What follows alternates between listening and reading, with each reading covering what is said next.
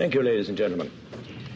I have no particular hallmark message for success for you, but I hope that what I shall say will show you the possibilities of a life of enjoyment, excitement, and indeed fulfillment. Now, I'm going to keep to my notes to try to get it in the 10 minutes so that there will be an opportunity for a question or two.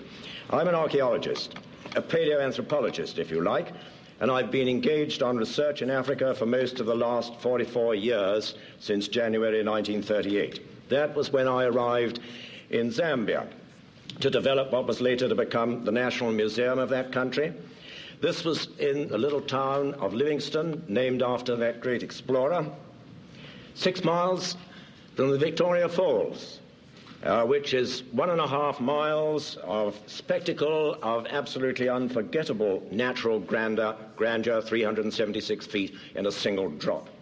Those were colonial days, when not a little persuasion was required to convince the powers that were that a study of prehistory, particularly the prehistory of Africa, had anything very much to contribute to the world of today. When I started off with a degree from Christ College, Cambridge, in archaeology and anthropology, the nearest fellow archaeologists to me in Africa were 300 miles away to the south and about 1,000 miles away to the north. That was Louis Leakey. And I was the only trained archaeologist within several million square kilometers of plateau land between East and South Africa. So we had plenty of country to play around in, but we lacked the opportunity and the means to get around most of it. For the first 3 years of fieldwork, I used my own ancient B-model Ford and was allowed the sum of £15, about $30 on today's values, a year. Not exactly lavish, but of course one could do a little more on it in those days. But I was young and fit, and I rode one of the finest ways of teaching you precision and cooperation with a team, both at school and at Cambridge, and I was full of enthusiasm as well. So much about Africa was exciting, and that excitement and sense of fulfillment has, I'm glad to say, in no way diminished with the years. It seems highly likely that Darwin would be found to have been right when he predicted that it might have been somewhere in the tropics, perhaps in Africa, that we, humankind, had our genesis. In 1938, though, there was still it was by no means clear at all that we had anything to show for it other than a few southern ape fossil remains, Australopithecines as they're called, from South Africa, the taxonomic status of which was hotly debated. But Louis Leakey had begun his work at Olduvai Gorge in northern Tanzania, where a remarkable record of animal and human evolutionary history has come to light. So the search has gradually intensified and focused on the Great Rift Valley, where deep sediments preserve a unique record back, as we now know, to around 6-7 million years or more ago. But in the beginning of the work, we had no idea how old in terms of years were the buried remains of tools and animals for which we were searching and with which we were working. It was not until the 1950s that the radiocarbon method was developed by Willard Libby, and it was still later that the dating of older rocks by various other radiometric methods, notably that of potassium argon, were perfected. This revolutionized our ideas of chronology and doubled the excitement of the search for our ancestors and the artifacts that provide the clues to their behavior. Of course, if you want to know what they were doing, what they were capable of doing, you look at the bones. If you want to know what they were doing, then you have to look at the artifacts which give you the clue to the behavior. Today, the central place of Africa in the long record of human evolution is beyond dispute. It has been the discoveries made since the Second World War that have been responsible for this, together, of course, with the collaboration between scholars in the natural and the earth sciences, in the humanities, in chemistry and physics. Nuclear physicists come to us and say, for God's sake, give us something interesting to do in archaeology.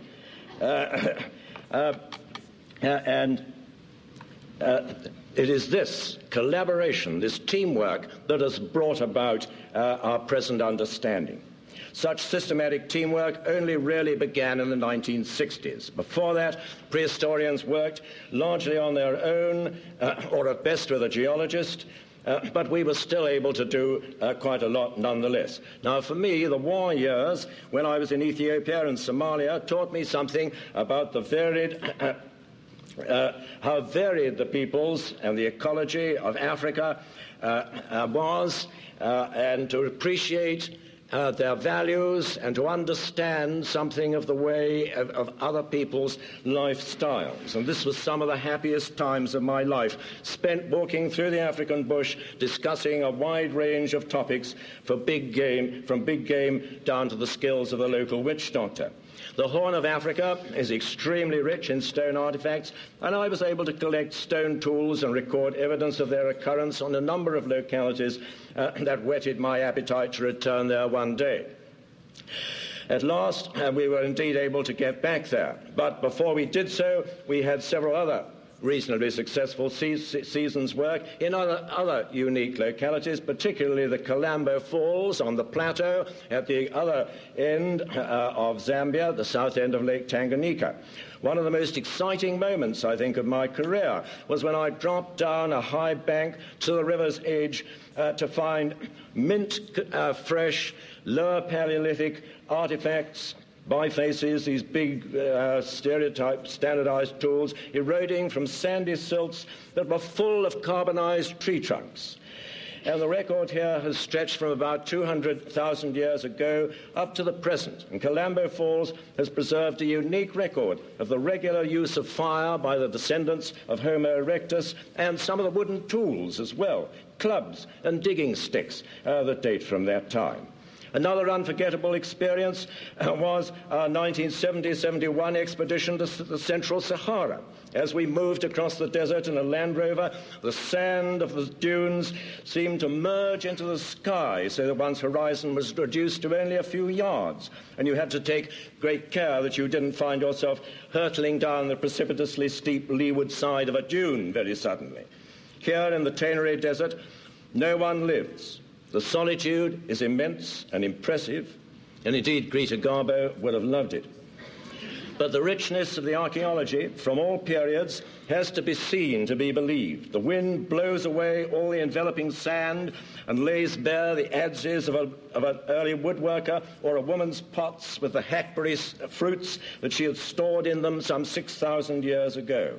Or again, we can find up the chopped up bones from a long-lost past meal, all just as the last occupants of the site left them, never to return, and preserved by the rapidity of the advancing desert.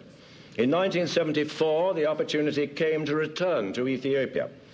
I'd moved to the University of California at Berkeley by that time, and this was the first of 4 seasons fieldwork that have culminated in some of the most exciting discoveries. These were made in the Middle Awash section of the Afar Rift, not all that far south of the localities at Hadar, where Donald Johanson and Maurice Tayeb recovered the unsurpassed evidence of the earliest true hominid form, of which we now have excellent record, Australopithecus afarensis, as it is called. The Afar is low-lying, arid, and very hot.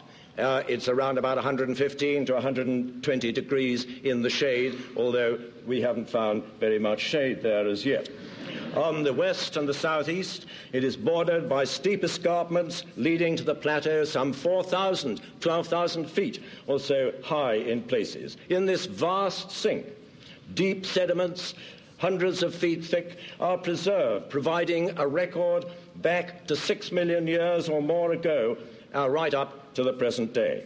Interbedded volcanic rocks provide marker beds for correlation between localities, and some of these volcanic ashes are radiometrically datable. The fossil remains of animals are quite superb in their profusion and their completeness. In fact, you could almost hardly walk in some places without walking on a fossil.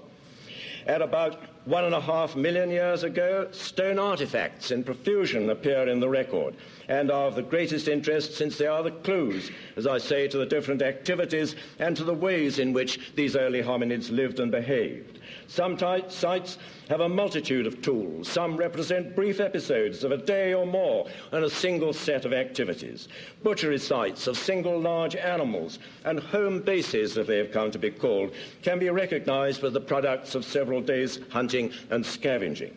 Most exciting was the discovery of the upper end of the thigh bone and a portion of a primitive hominid skull that on the faunal evidence and on potassium argon dating are 4 million years plus or minus 100,000 million years ago. 100,000 years ago. This was, I suppose, the most important discovery in which I've had a hand. The thigh bone shows that our early ancestors walked upright long before their brains had developed. This supports the hypothesis that large-brained hominids only developed some 2 million years later, and these new fossils, therefore, are likely to lie close to the common ancestor from which our own and the Pongid lineages diverged perhaps 6 to 7 million years ago. How did we find these fossils? The answer is by teamwork. This is the clue to the advances in understanding human origins that has resulted since the 60s. We had a fine team, a magnificent team in the Middle Awash of scientists with long experience of working in the Rift Valley. My colleague Tim White at Berkeley, a paleontologist who has been responsible for cleaning and study of the new fossils. Bob Walter, the geochronologist from Toronto, and other geologists, archaeologists from New Zealand, from Japan, micropaleontologists, and, of course, students from Berkeley and from Ethiopia as well. This is a superb team.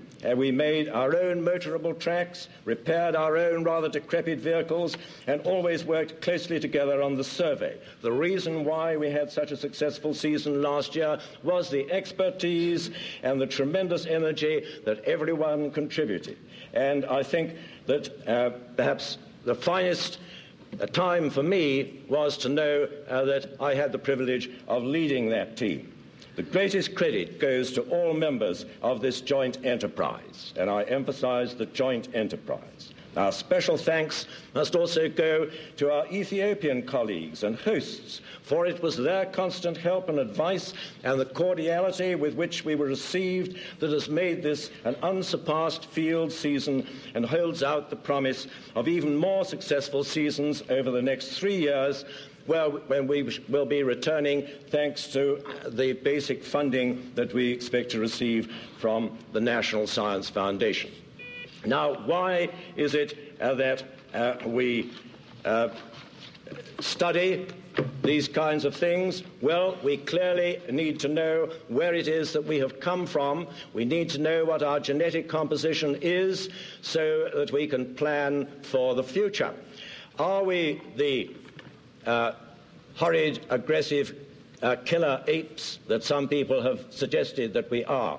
Or are we the more gentle, food-sharing hominids who developed society on the basis of the family? Somewhere, no doubt, between the two, the answer lies. And it is from these discoveries that we and others are able to make that we are going to find the answer, and we are going to be able to plan and see where it is we are going to go in the future.